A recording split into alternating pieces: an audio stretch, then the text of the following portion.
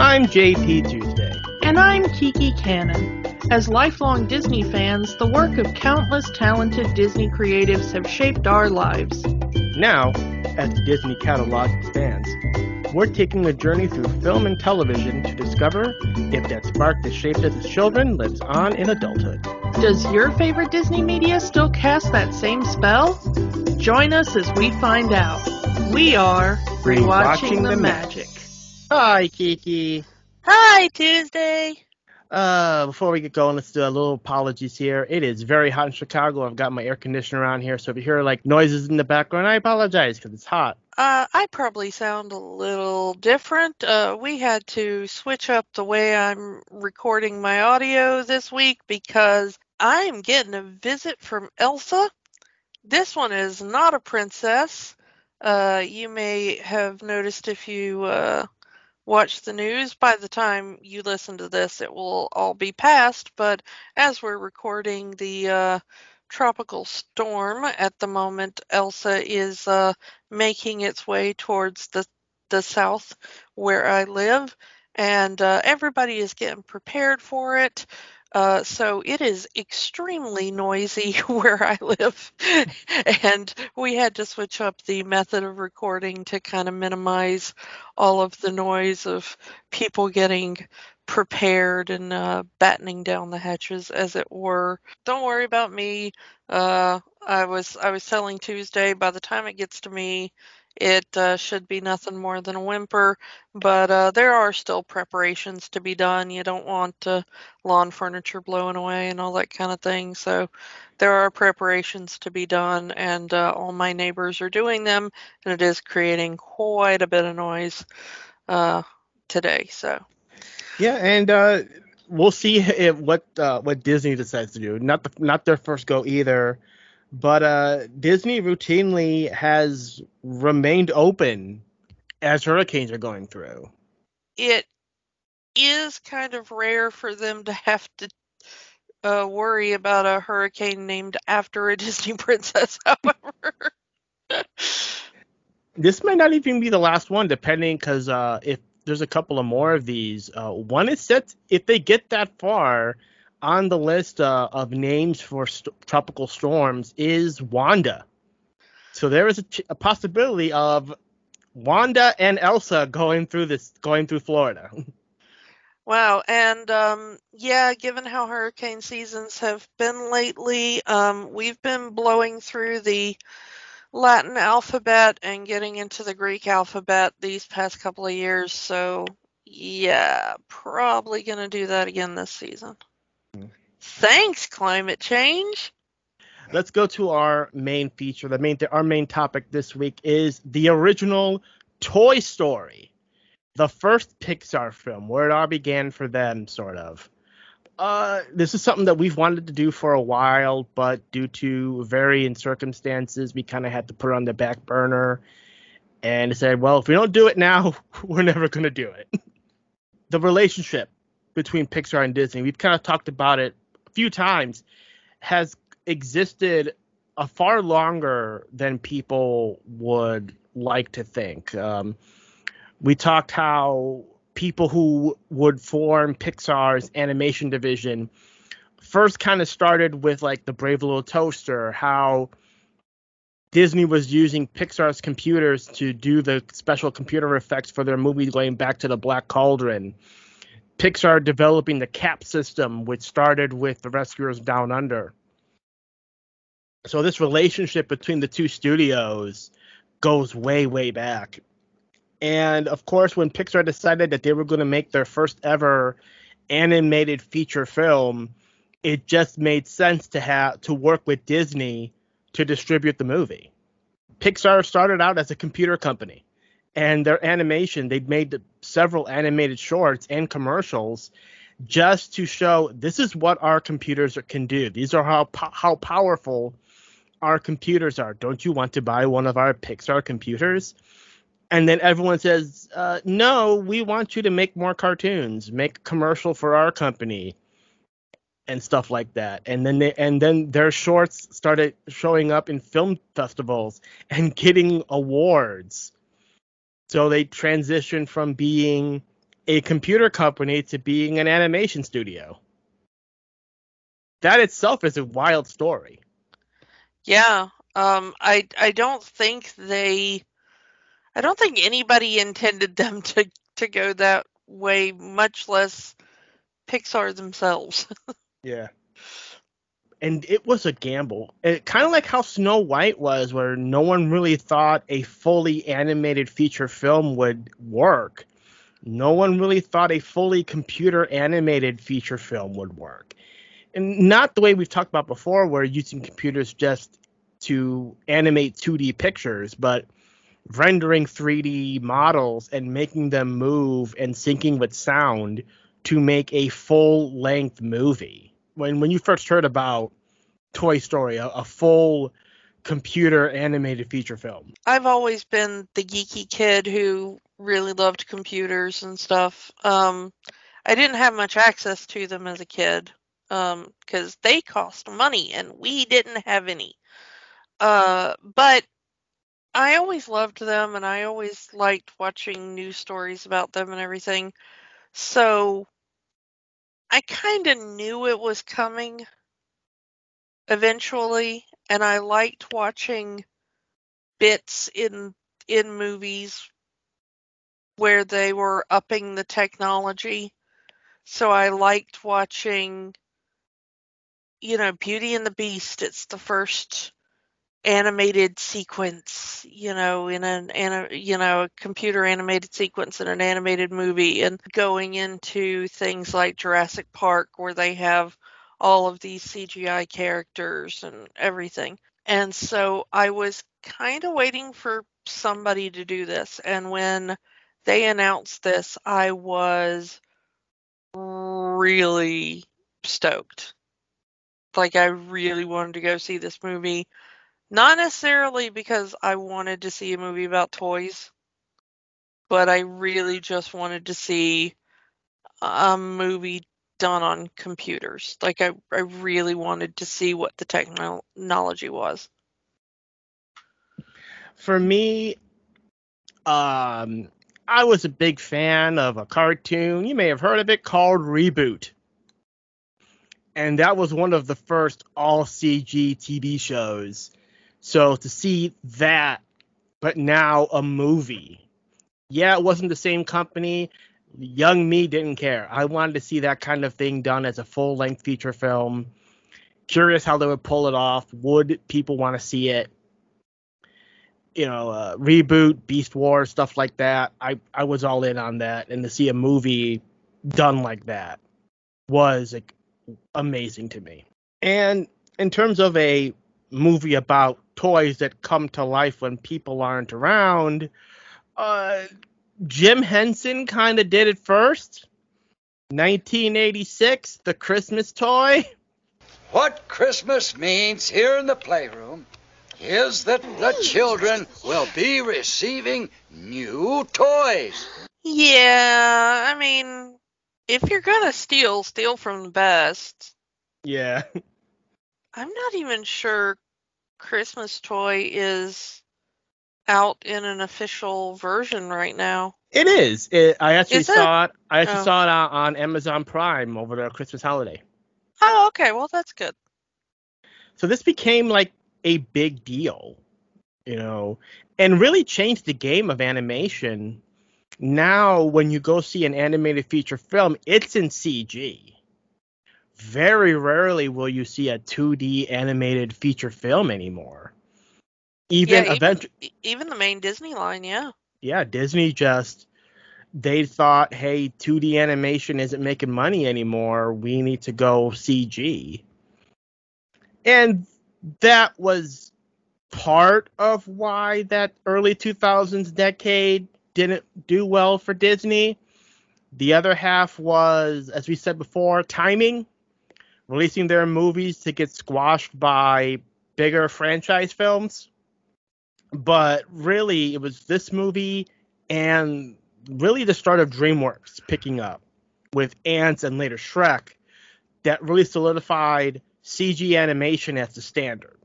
And it really all started with this, Toy Story. Some of the animation doesn't hold up as good, especially when you're looking at the human characters.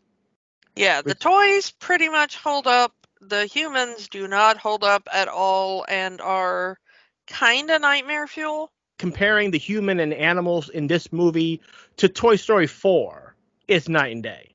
Yeah. So the Toy Story kind of became a self-fulfilling prophecy because to this day, the Toy Story brand is just chugging along. Every place that sells toys, even though there hasn't been a movie in a while, they're still selling Toy Story toys. You can still buy a Woody or a Buzz.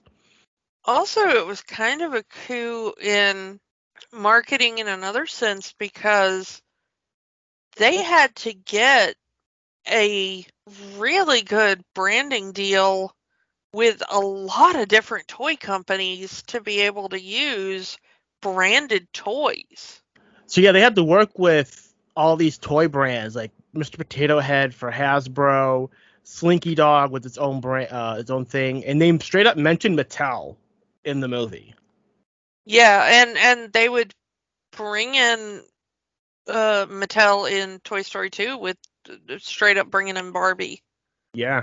So they worked with a couple of toy companies officially to have their branded merchandise in, and after the first movie was a hit, of course, every toy company wanted their branded merchandise in the Toy Story series, so each movie had more and more branded merchandise in the movies. And yeah, and likewise, you're getting a Toy Story branded Mr. Potato Head. They relicensed Slinky Dog for sale. And a Toy Story theme, Toy Story branded Barbie doll. So it worked both ways. So like, yeah, Barbie is now featured in Toy Story, but now you can go get Barbie in the exact outfit she wears in the movies with the Toy Story branding on it in the store. Yeah, I mean, Disney is nothing if not a marketing genius. Mm-hmm. It made a lot of money for both sides of the deal. It got kids interested in some of the, kids that probably had never played Battleship. Mm-hmm. Were like, oh, what's that game they're playing? Kids that had probably never seen a Mr. Potato Head. Because honestly, Mr. Potato Head was not the big toy when we were kids. There was a Mr. Potato Head cartoon. That's about all I can remember.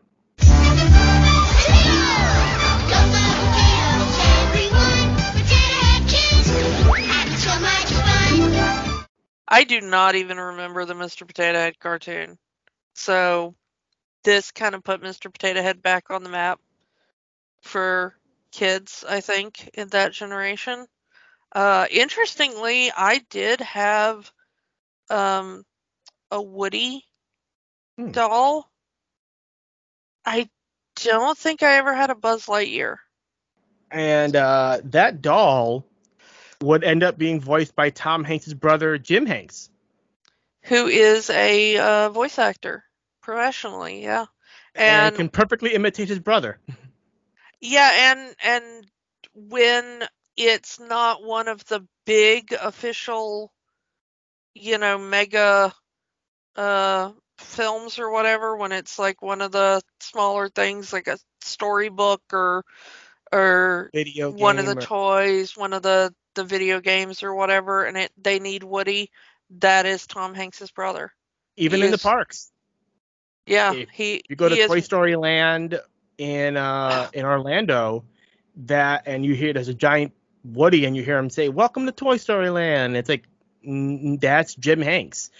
Jim has voiced Woody more times than Tom has. And in fact, Tom Hanks has said that he didn't really have as much respect for his brother's profession until he got the job as Woody. And then he realized like how difficult his brother's job is. And now he's like, no, voice actors, man, they're like the real actors. We are the pampered You know, we're the pampered ones that are just sitting around raking it in. They're the workhorse actors. So he's become very, very complimentary of workaday voice actors after having done the Toy Story series. So Tom Hanks, what a stand-up dude. Yeah. So speaking of Tom Hanks, let's get into a cast since we're already here. Yeah. As Woody himself, Tom Hanks. Yeah, What do you say I'm about not Tom going to Hanks? explain Tom Hanks to you. If you don't know Tom Hanks, you are living under a rock. I got no time for you. Absolutely. Similarly, Tim Allen as Buzz Lightyear, Tim the Toolman Taylor. Yeah, at the time, Home Improvement was like the #1 show on ABC. Yeah, and honestly, I think it was Jonathan Taylor Thomas that talked him into the role. Yeah, he had just done The Lion King. Yeah, and he was basically like, go get you some of that sweet, sweet Disney animated money, my friend. And you get paid for life. I mean, how many royalty checks is Jonathan Taylor Thomas getting from The Lion King? You know, DVD sales and digital sales, and he's got to be making money after that. I think Jonathan Taylor Thomas lives entirely off of Lion King royalties to this day. Which is a good gig if you can get it. I'm not I'm not knocking that.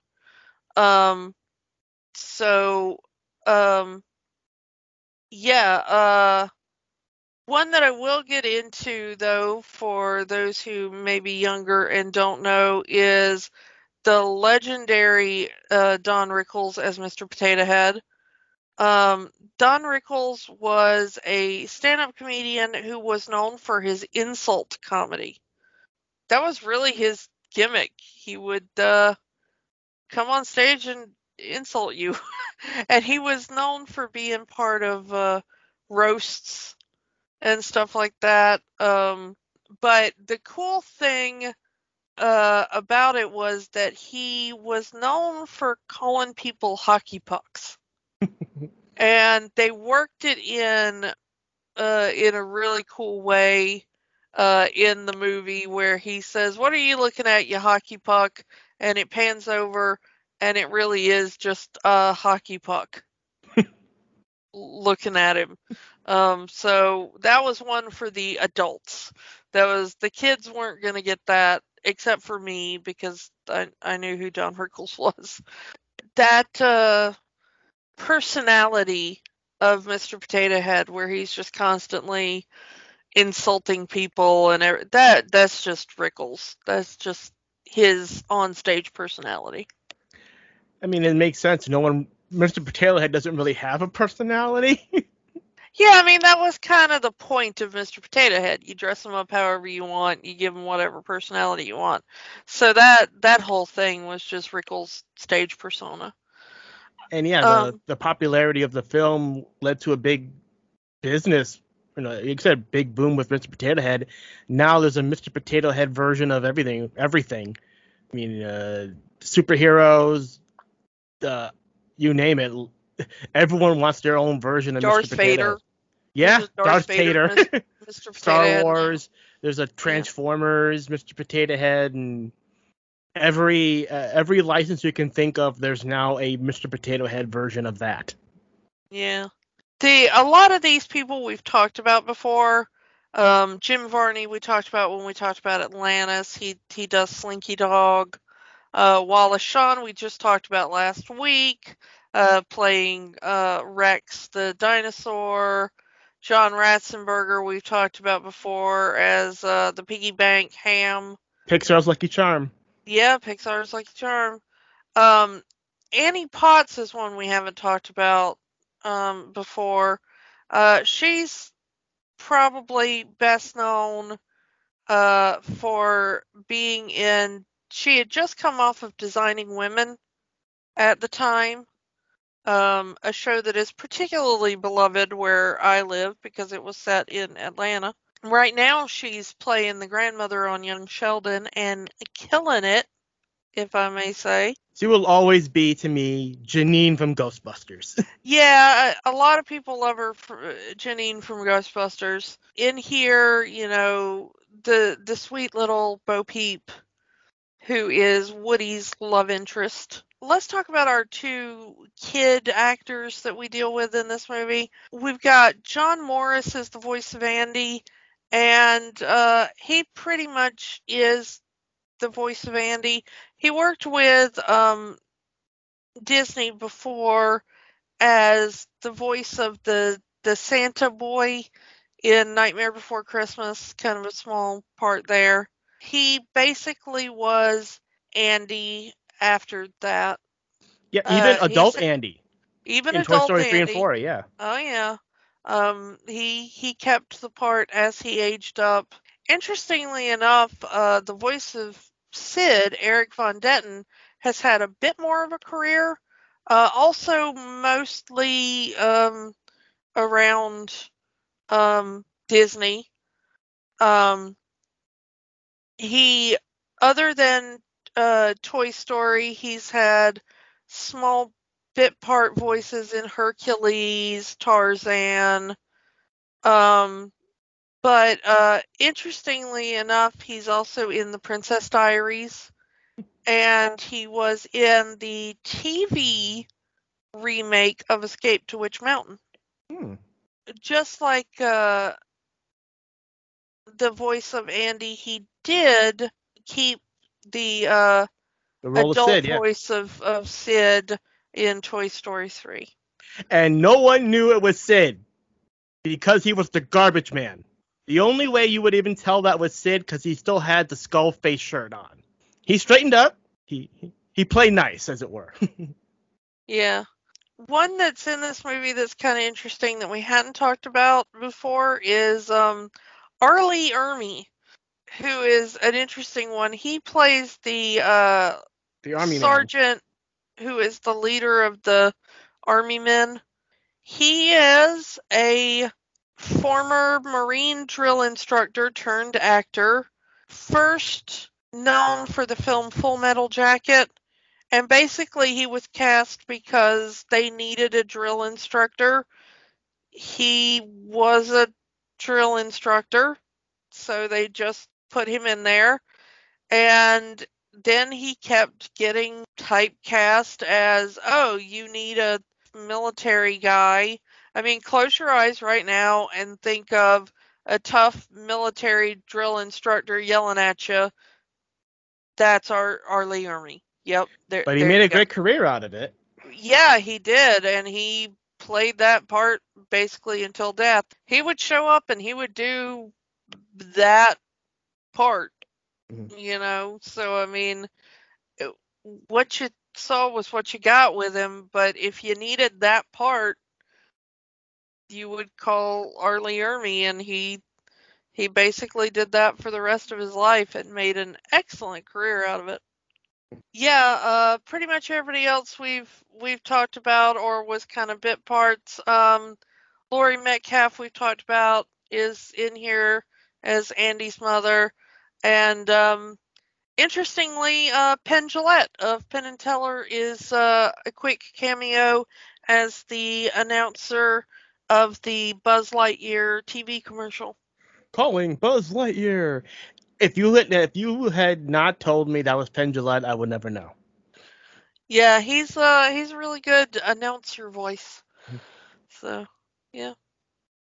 So, before we get into the movie proper, I do want to mention one thing. And I realize this is from the Blu-ray. This is from the 4K transfer.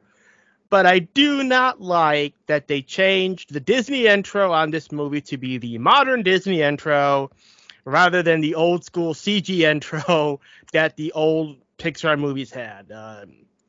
For those of you who don't have the original versions of the films, when this movie first came out, it started with a CG version of the famous Blue Castle logo that a lot of the 90s movies had, with their own little original music that would get there. And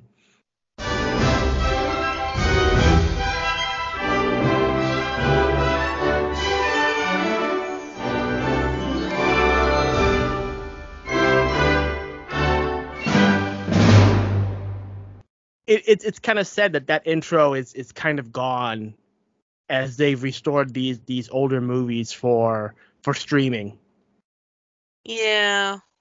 So That was a cute one. I do remember that one, and I remember seeing it in theater and going like, "Oh, look what they did to the logo." Because I do respect messing with the company logo.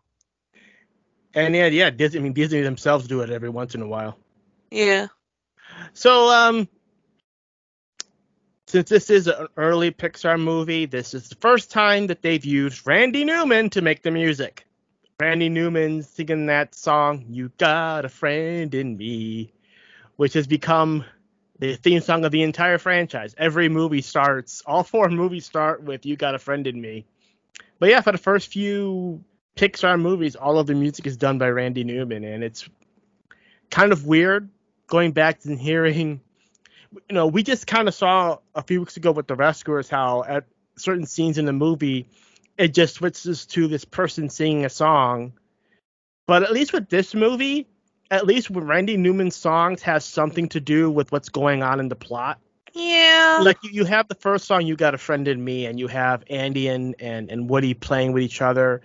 You get Strange Things later in the movie where the entire room is changed. Like Woody's entire life is flipped upside down because of Buzz being there. I Will Go Sailing No More once Buzz realizes that he is a toy and he's trying to fight against it. No, I'm not a toy. I'm a space ranger. I can fly if I wanted to. And it's like if this was a proper musical, the characters would probably be singing those songs. And I say that as a side note because there actually is a Toy Story musical. You got a friend in me. You got a friend in me.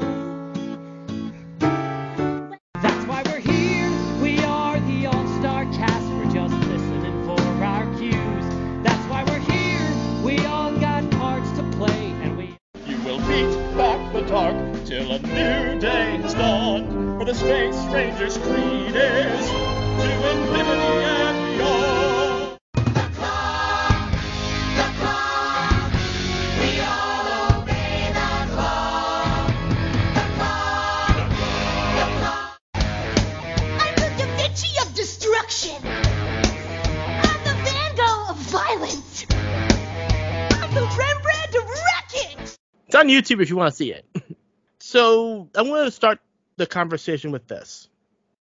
Is Woody the villain of this movie? I'm not sure Woody is the villain so much as maybe Woody's insecurity is the villain.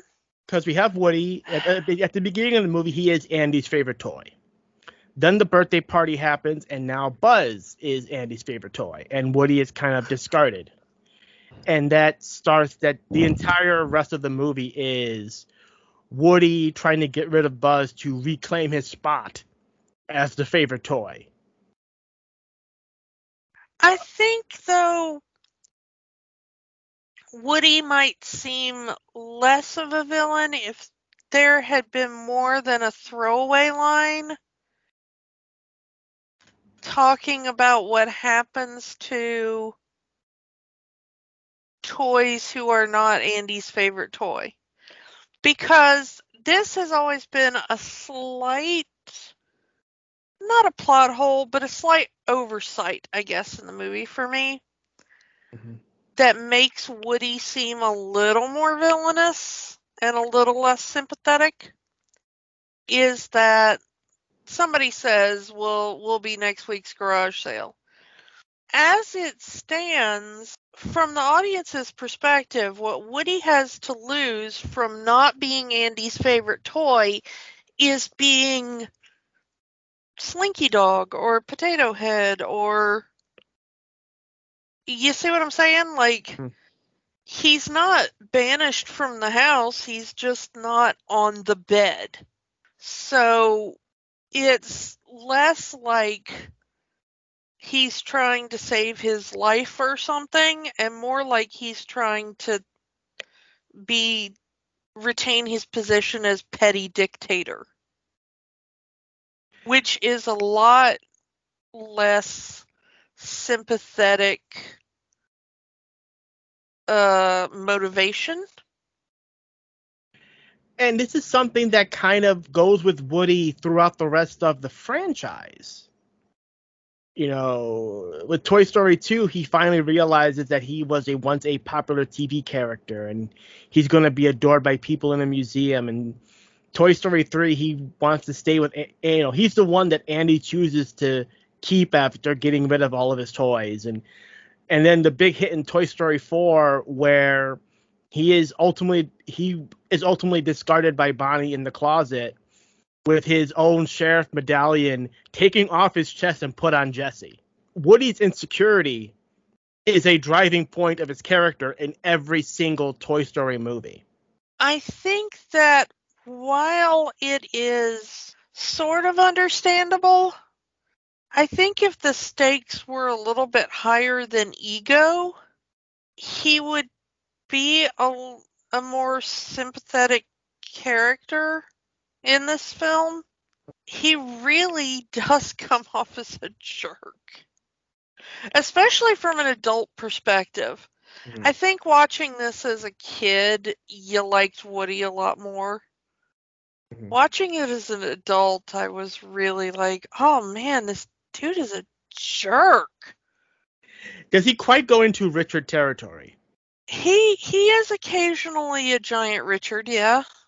It's so weird. And again, I think he's a giant Richard because he has a less understandable motivation. I mean, not understandable. You know, egoism is understandable. Relatable? It's just not sympathetic. Yeah. And like he's the boss. He's like the first toy. You know, they mention it in the movie as Andy's had Woody since kindergarten. Yeah, this is a bit more Lord Farquaad. If you'll let me draw a parallel to Shrek. You know, it's like, I'm the one who is in charge. I will be in charge. I deserve all the things. Yeah, I found myself in a kind of fully adult rewatching of this going like, wow, my sympathy for Woody is totally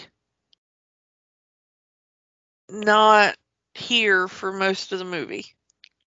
And as we see, his position as the favorite toy does get him a number of loyalists, because you have Slinky Dog, which is like we see the scene later in the film of Potato Head taking his lips and putting it on his own butt as Slinky Dog is talking to Woody. Yeah, and Potato Head's not wrong. Slinky Dog would annoy me in that situation. You're the best, Kiki. No one's as smart as you. You're the greatest toy ever. It's like, yeah, I can see that. Yeah, well, I mean, I'm not one who likes someone kissing up to me, but I also don't like people kissing up to others, like from the outside. I don't like it. You know, I'm very much well, you know, to use the Western reference, I'm very much a straight shooter. I prefer people to just speak plainly. And that's also part of Woody's Woody's part of this film, is that now all of his loyalists are kissing up to Buzz. Yeah, and that's the thing about those types of personalities, is they're not loyalists. You know, they really don't have loyalty. You know, they'll just go with whoever is the flavor of the moment. The second that Buzz shows up and he's like, oh, you know, look at my little blinking light and look at my plastic wings. Ooh, and my cardboard spaceship. And my cardboard spaceship. And everybody's like, ooh, Really, Were you the type of kid that kept the cardboard box if it was shaped like something neat? No. But I was also the guy I was also the kid that had a bunch of Legos, so I would build my own. Like, I would build my own. Okay, I don't have the Thundercats car. All right, I'm just gonna build my own out of Legos, and this is good enough. Fine. See, I didn't have Lego except for like maybe like the tiny mini kits that you could buy at the checkout line that were like maybe $3. I had those when I was a kid, maybe. When I was a kid, but I didn't have like a proper Lego set until I was in my 20s. And I could buy it for myself. So pretty much everything that I had was made out of cardboard, and I made it myself, including we got a new TV, and this was, if there are any kids listening, TVs used to be huge and heavy. And we got a brand new TV when I was a little kid. The box was big enough for me to sit inside. And I covered the inside with construction paper. And I took crayons and I colored a inside of a plane cockpit. Aww. And I made myself a plane. And then my father threw it away because he has a hatred of boxes that I've never quite understood. And I was very, very sad because it took me forever to make that. And I was so happy in my plane. And then it was gone. But yeah, I made everything out of cardboard for my toys. So having like an official Buzz Lightyear spaceship, like I would have kept that box forever. I would still own that box if it was like Clearly, Andy cardboard does. spaceship. Yeah, clearly Andy does, because he keeps that box, and to the point where Buzz is trying to fix it with tape because he believes it's going to launch him into space. Let's talk about Buzz. Why does Buzz believe that he is the real Buzz Lightyear? Why is he not aware that he is a toy? Yeah, this is kind of the thing that's never really explained in the film. And this is something that goes to all Buzz Lightyear toys, not just Buzz, but all the Buzz. When we see the other Buzz Lightyears in Toy Story 2, when we meet Zurg in Toy Story 2, they all believe that they are those characters. The only thing I can think of was an unproduced movie. So when it looked like Disney and Pixar were about to split up right after Cars came out, Disney was going to produce a Toy Story sequel in-house. And there was a teaser image release, I don't know if you remember this, called Toy Story 3 Recalled. And the plot of that story was going to be that all Buzz Lightyear toys were going to get recalled due to some factory error. And a lot of people put together that maybe it's this factory error that makes all of the Buzz Lightyear toys believe that they are the real Buzz Lightyear. Yeah, in the real world,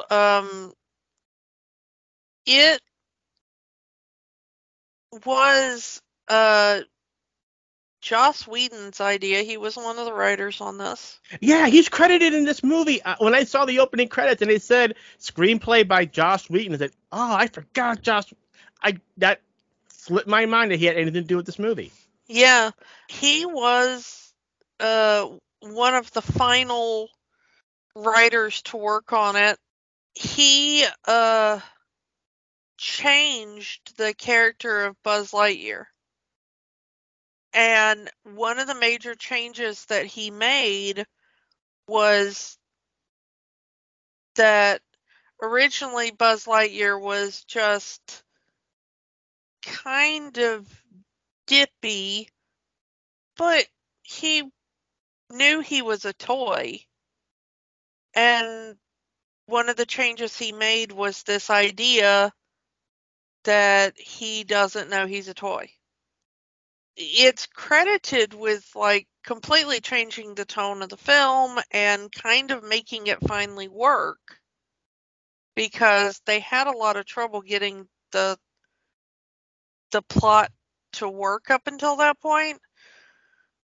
But it's never actually explained in the film why Buzz is the only one that is under this delusion.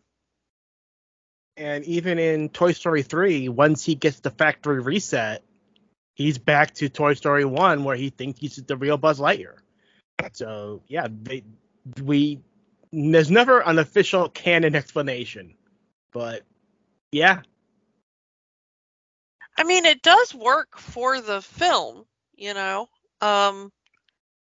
It was in retrospect a brilliant idea, because it does make the film work. It is one of the things that makes him exasperating. You know, you can understand Woody's predicament that this guy is the ultimate annoyance to have in your house.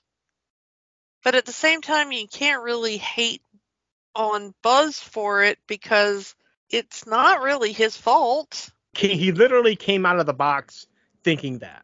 Yeah, I mean, it's like having somebody with a brain condition or something. You can't hate them for it. It's just how their brain works. I want to talk about the kind of secondary villainous character that we have in Sid. They place this family in a rather nice suburb, and Sid is their neighbor. I gotta tell you, this character makes more sense as a country kid. Or at least an other side of the tracks kid. Well, yeah, I know like 12 of this kid growing up.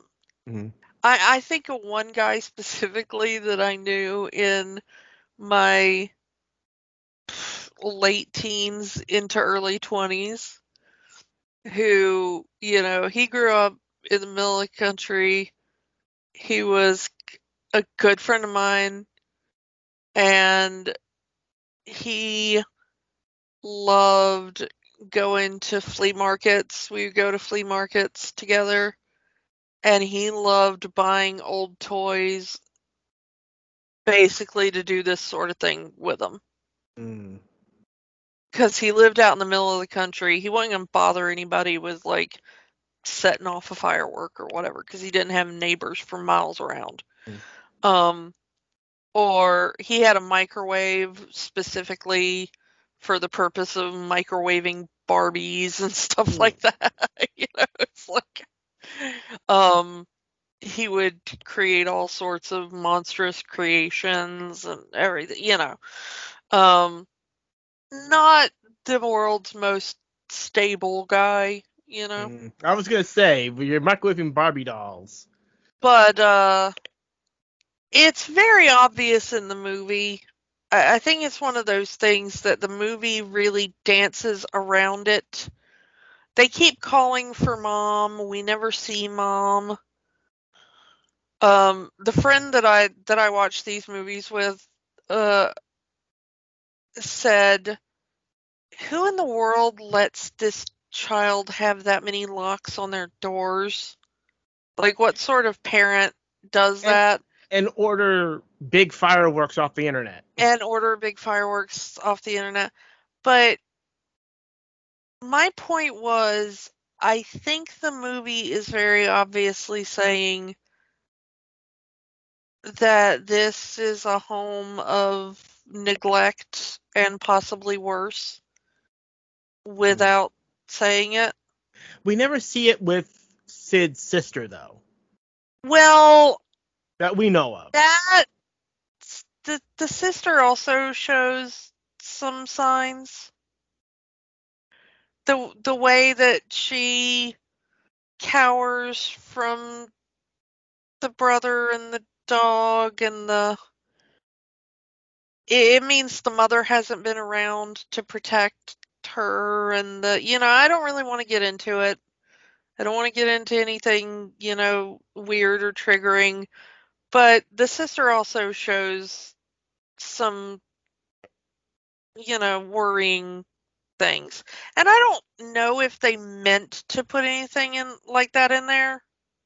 I'm not sure if they sat down and were like, I think that it was probably more as these things kind of end up in art, it's more like, my story about my friend. It's like, I have this friend and he used to microwave Barbie dolls and stuff.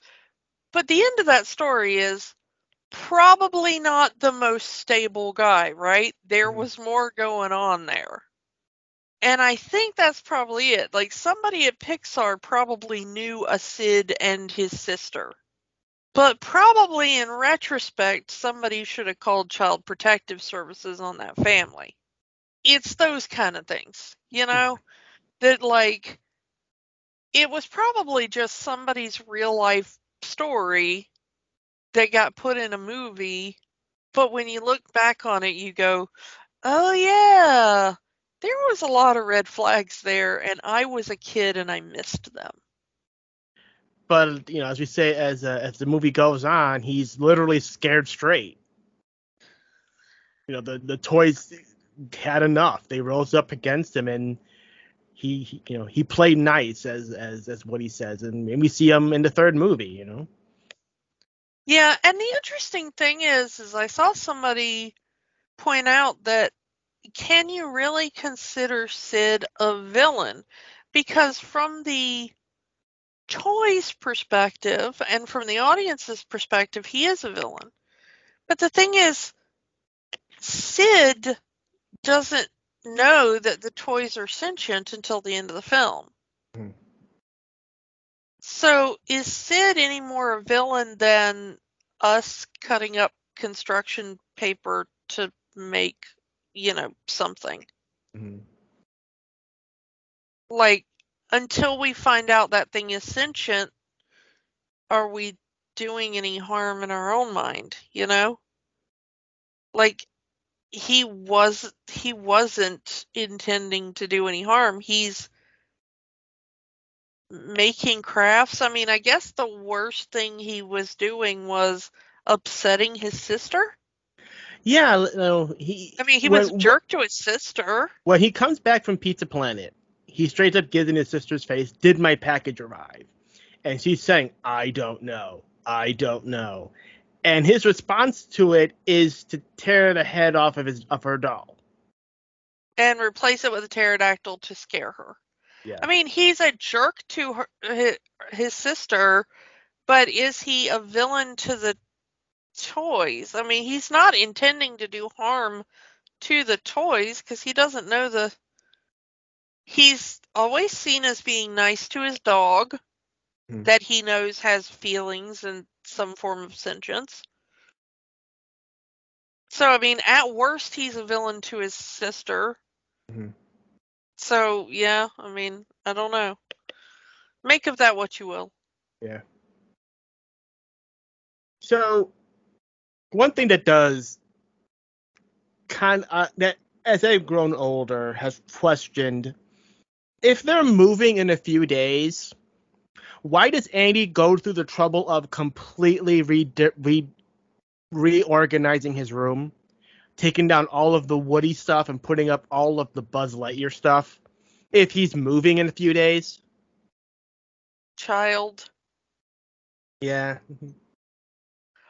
But here's what I want to know. If they're moving in a few days, why is none of the stuff in his room packed until the night before they move? Yeah, he said, we're moving in like 3 days, and so he still has a full shelf full of books. All of his toys are everywhere. I moved a lot as a kid. You do not start moving in like 24 hours before you move. Yeah. If you know you are moving, you start moving like a month before you move, at least. It's possible Andy's mom could have told her, "Hey, start packing up," and being child, he just, I'll get to it later. I'm gonna play with my toys. And then like 24 hours later, mom packs everything, you know. Then he has a much more permissive mom than my parents were. My parents were like, "Get in your room and pack." Here's the one thing that I want to know that I had a beef with watching the movie. Mhm. Skipping far ahead again back to some of the Sid stuff. Okay. Mhm. So Woody makes contact with the other toys across the gap. Mhm.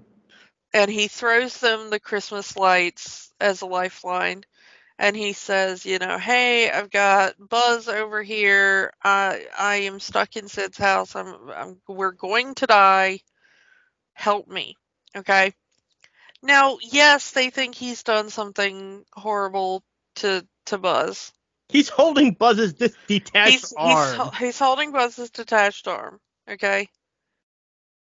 But Sid's house is a torture chamber. Okay? Mhm. And what does every one of those toys do? They leave him in the torture chamber to die. Because again, from their perspective, he intentionally pushes Buzz out the window. And now I he mean, has a body part of Buzz with him, possibly maimed him again, according to them. That, you know, he killed Buzz, so let the punishment fit the crime. maybe it is my bleeding lefty heart, but you do not do that.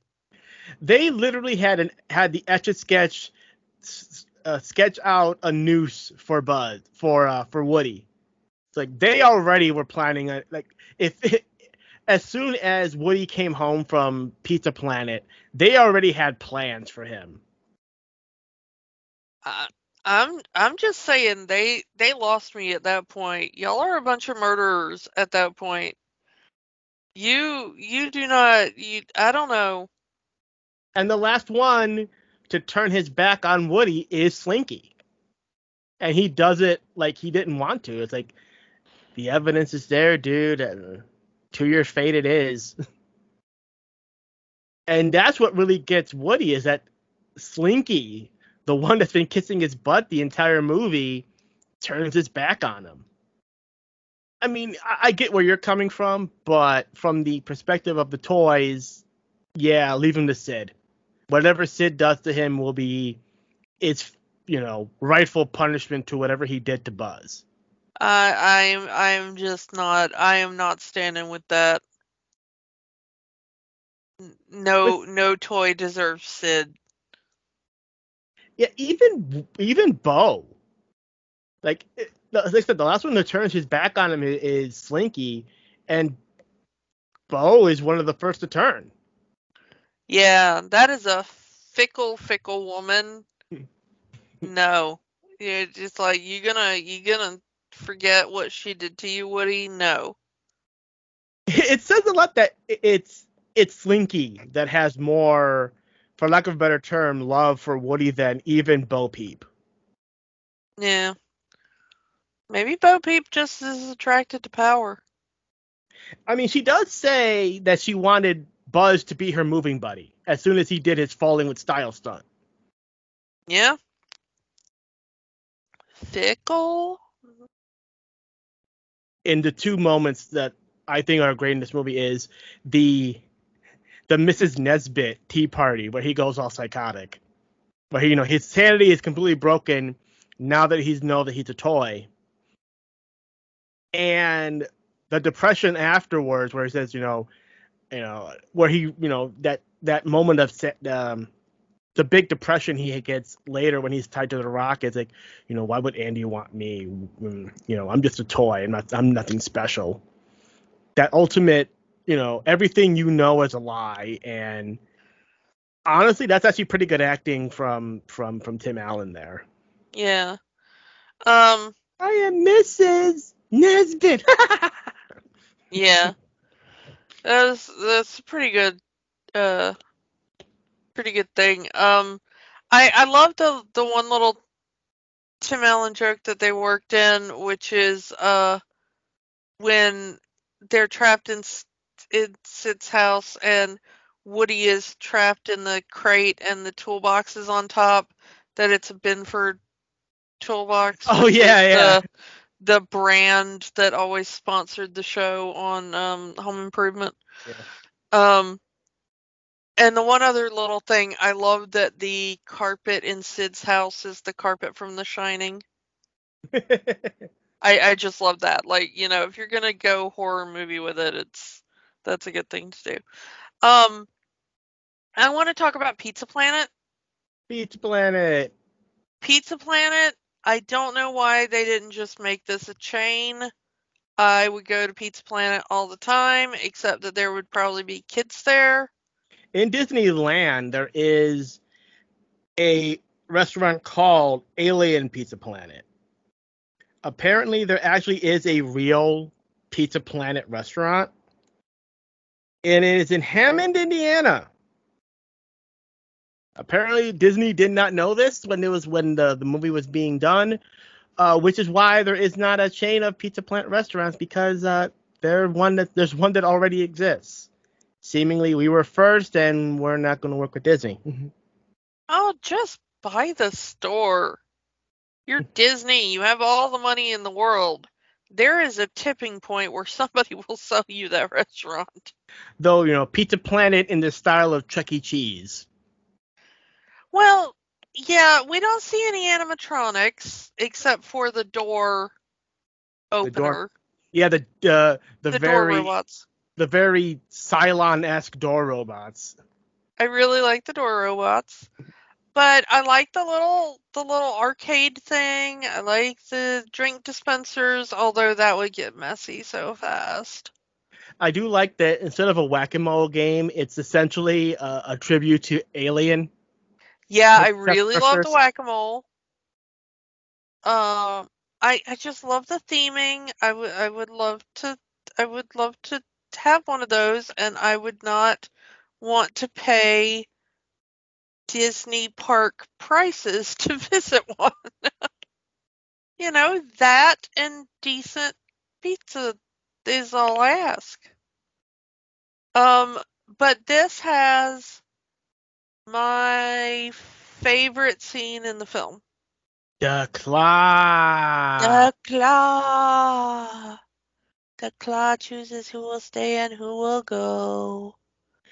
So I was actually at the Disney store in Chicago a couple weeks ago, and they've released this new Alien doll that talks, and you push the button and it says all the lines of the claw. Ooh. But the dolls also have some sort of chip in it that recognizes when one of the dolls is talking, and they'll repeat it. So when you push the button on one doll and it says the claw, you hear all the rest of the toys on the line saying the claw. Ooh. Oh, that is so evil. So now you can't just buy one, you have to buy at least 3. Yeah. So that you can have like a whole horde of these things repeating. That is such an evil way to sell multiple dolls. And I want it. Seriously, those little alien toys are my favorite part of the movie. I absolutely adore them. They're just the cutest thing. I hate that I have that button in me that gets pressed with the adorable button. I hate that adorable button can get pressed in me, and I'm like, oh, I realize I'm being manipulated by a giant soulless mouse, but I really, really want it. Yeah. And I do like how Woody just calls them sycophants. Like, this is their religion, and they're in some sort of cult of the claw. So he calls them zealots. Yeah, I like that one even better. I love that they're in the backpack and the little alien is like, Nirvana awaits.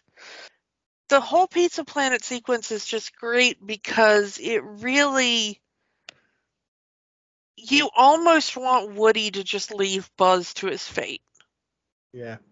By this point, Buzz is so annoying, even to the viewer, that you just kind of want to go, Woody, just go home. Leave the annoying,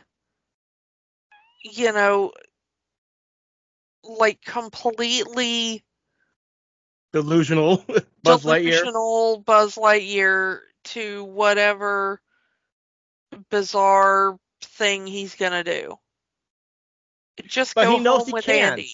He knows he can't, because if he goes home without Buzz, he's not going to be there very long.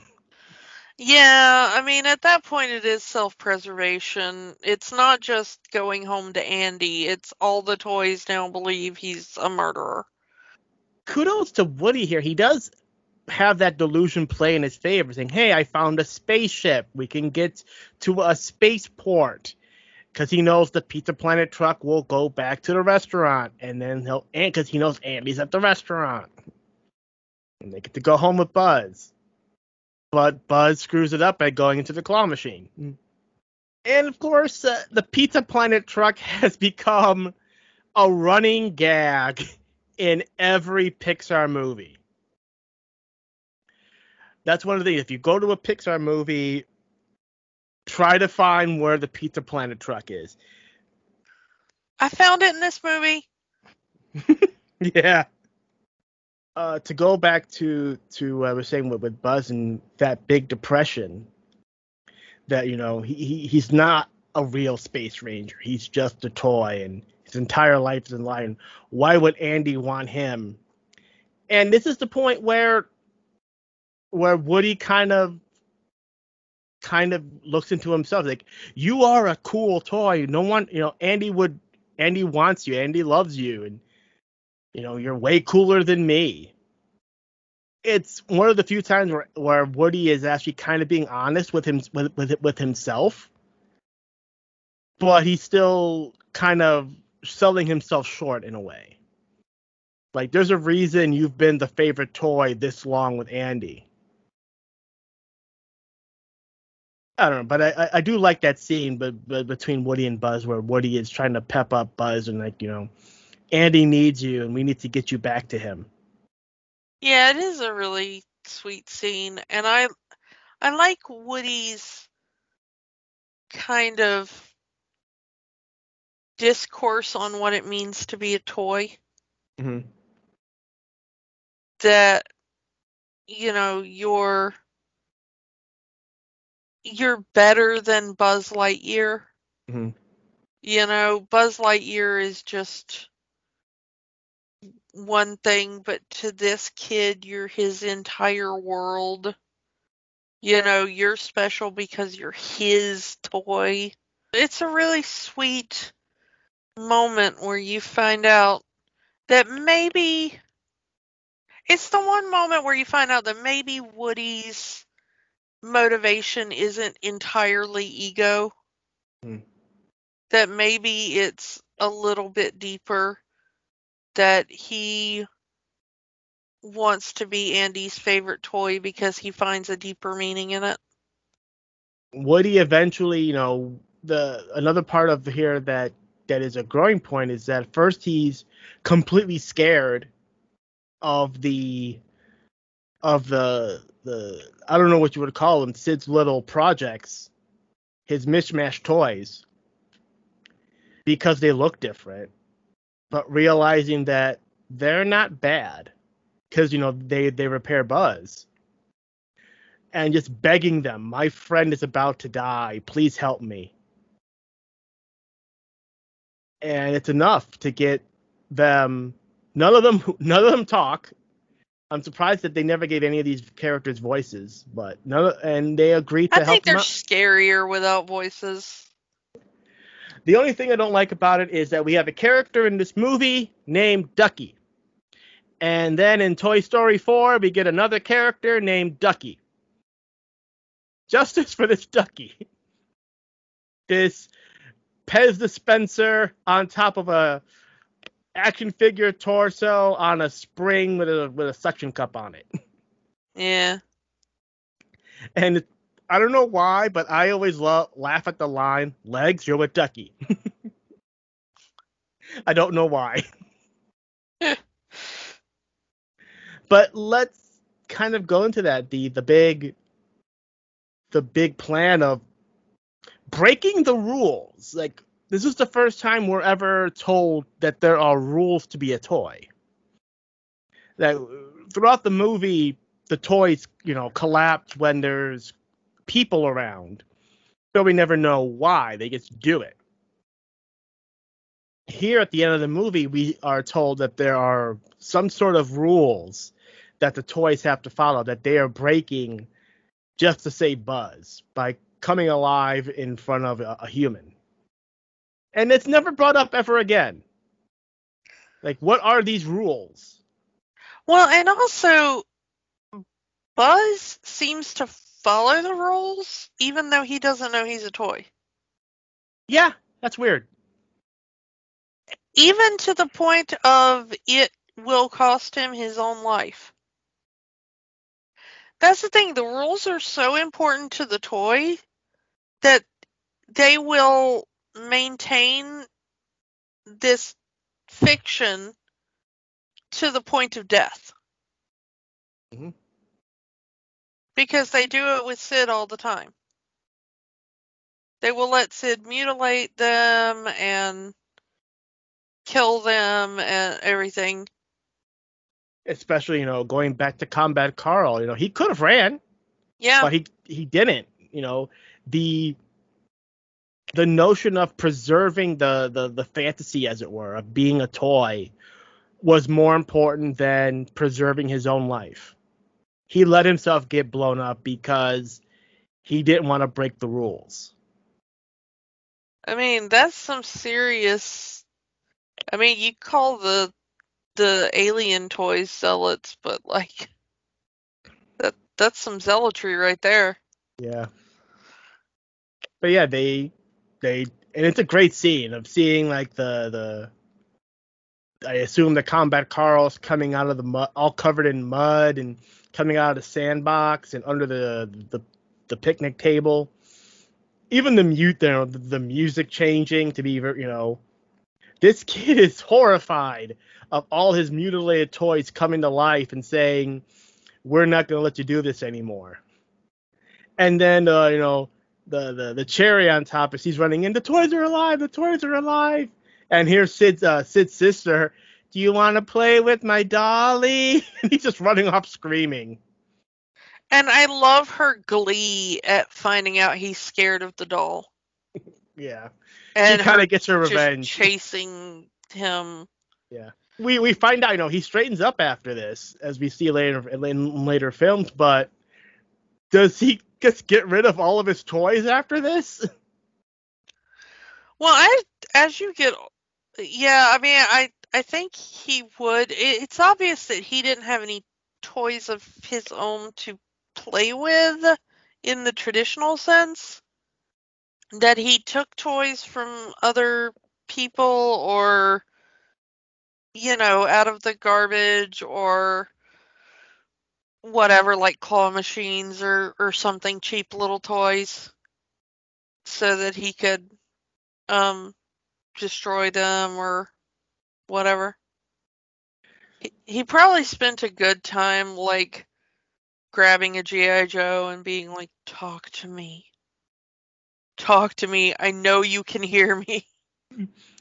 And yeah, that did get there is that fanon of, Sid just went nuts and ended up in a mental hospital. That's where he is now. But it's like people not accepting the canon of he's just a regular dude now. He's a garbage man now. But that would mess a kid up. I'm pretty sure he went to therapy for a while. Oh, yeah. Before deciding that he's just going to lead a normal, before he was ready to lead a normal life, and probably hasn't touched a toy since. And I wouldn't doubt if he go working in garbage that he'll occasionally see a broken toy in a trash can and kind of wince at it. Yeah, I wonder if he saves toys now from the garbage. Again, we only got the one scene in 3, but I would love to see something. Like they make all of these shorts now for Disney Plus. Let's give us a 2 to 5 minute short of what happened between Toy Story 1 and 3 for Sid. It would be interesting to see Sid repairing toys Yeah. and then like giving them to like a orphanage or something. Yeah. That'd be kind of cool. Eh. You want to talk about the big final chase scene here? Yeah, let's go to that. Let's get to the big final chase here, where they're trying to run to the moving van, and they're chased by the dog. And with no time to explain anything, throws RC off of the moving van and using the remote to steer him to get Buzz, and they're like, he's doing it again, throw him off, because they believe that he's murdering other toys. Well, also, Woody, use your words. Woody keeps going like, no, trust me, it's fine, or what? Why doesn't he just say, look, that Buzz chased by dog?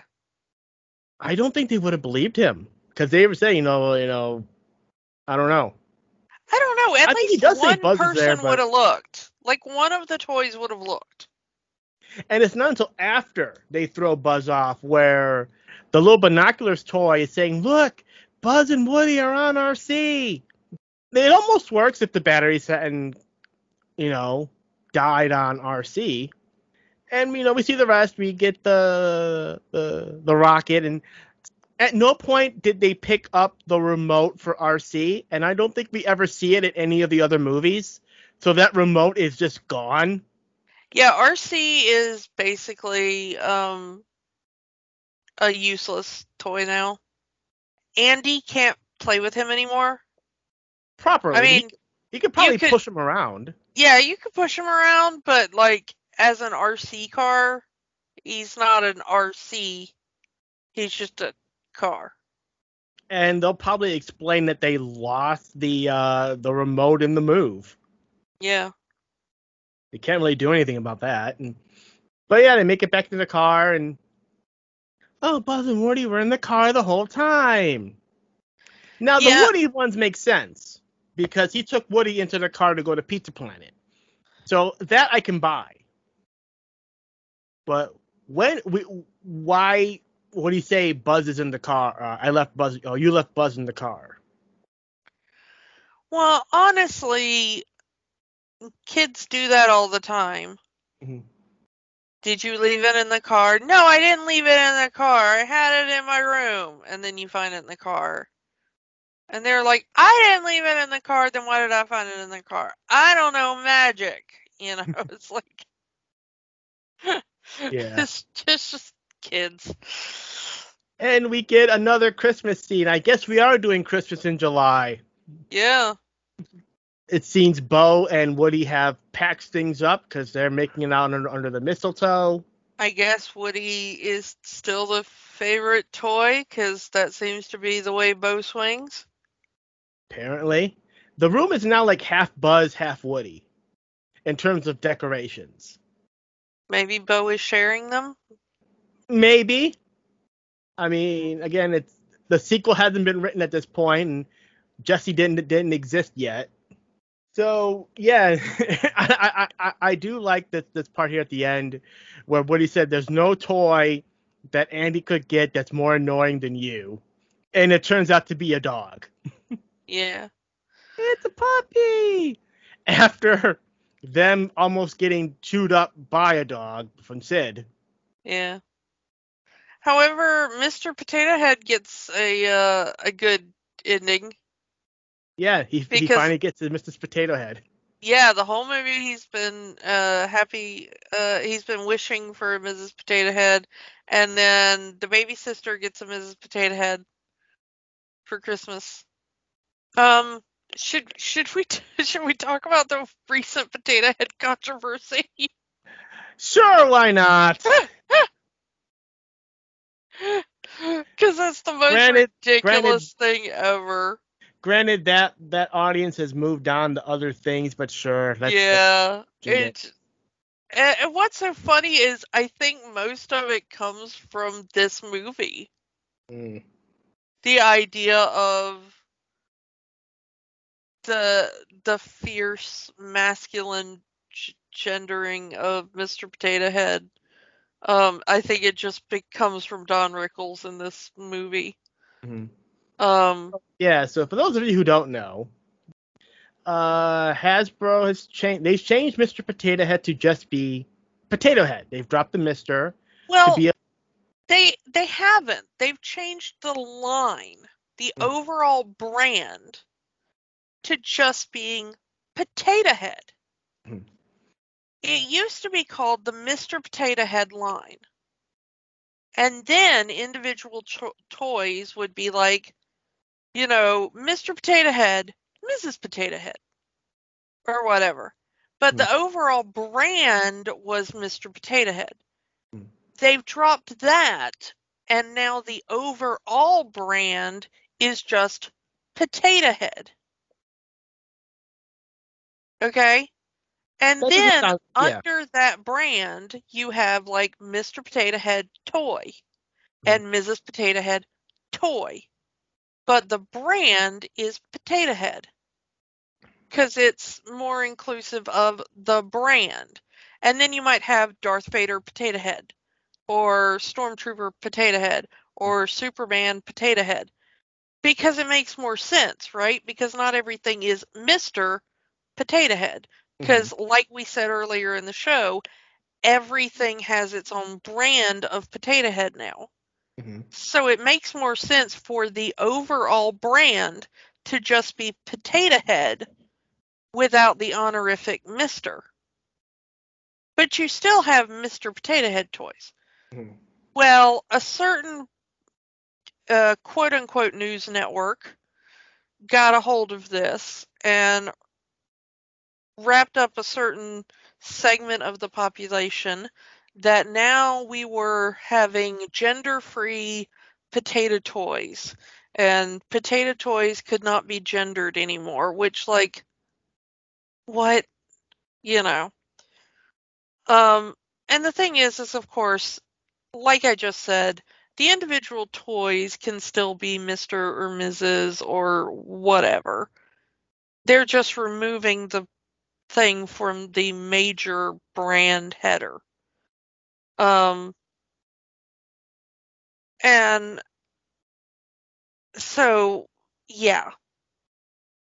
It was a nonsense story, distraction, like all of their huge controversies are. But this one just was really hilarious because they kept using footage from Toy Story in all their little quote-unquote news segments on the channel to talk about how Mr. Potato Head used to be the height of manliness. Really? Since when? Since when is Mr. Potato Head? That's, I mean, since 1995, when Don Rickles had a manly voice in Toy Story and insulted people. That's exactly when. I mean, potatoes don't have genitals. The fact that we have to say this is sad. Yeah, but that's exactly when. And that's why they kept using Toy Story footage. Because up until that point, Mr. Potato Head had no personality. Which was the point of the toy. It really didn't have a personality, and it only barely had any kind of gender assignment. The only difference is that, like, one toy came with, like, a bow and some eyelashes and lipstick-looking lips. It's like, whatever. So, yeah, they were kind of pulling most of that off of the Don Rickles portrayal, which is hilarious. And I think Don Rickles would find that absolutely hilarious as well. But yeah, that was the whole controversy, and that's how Toy Story kind of got roped into being the face of it almost.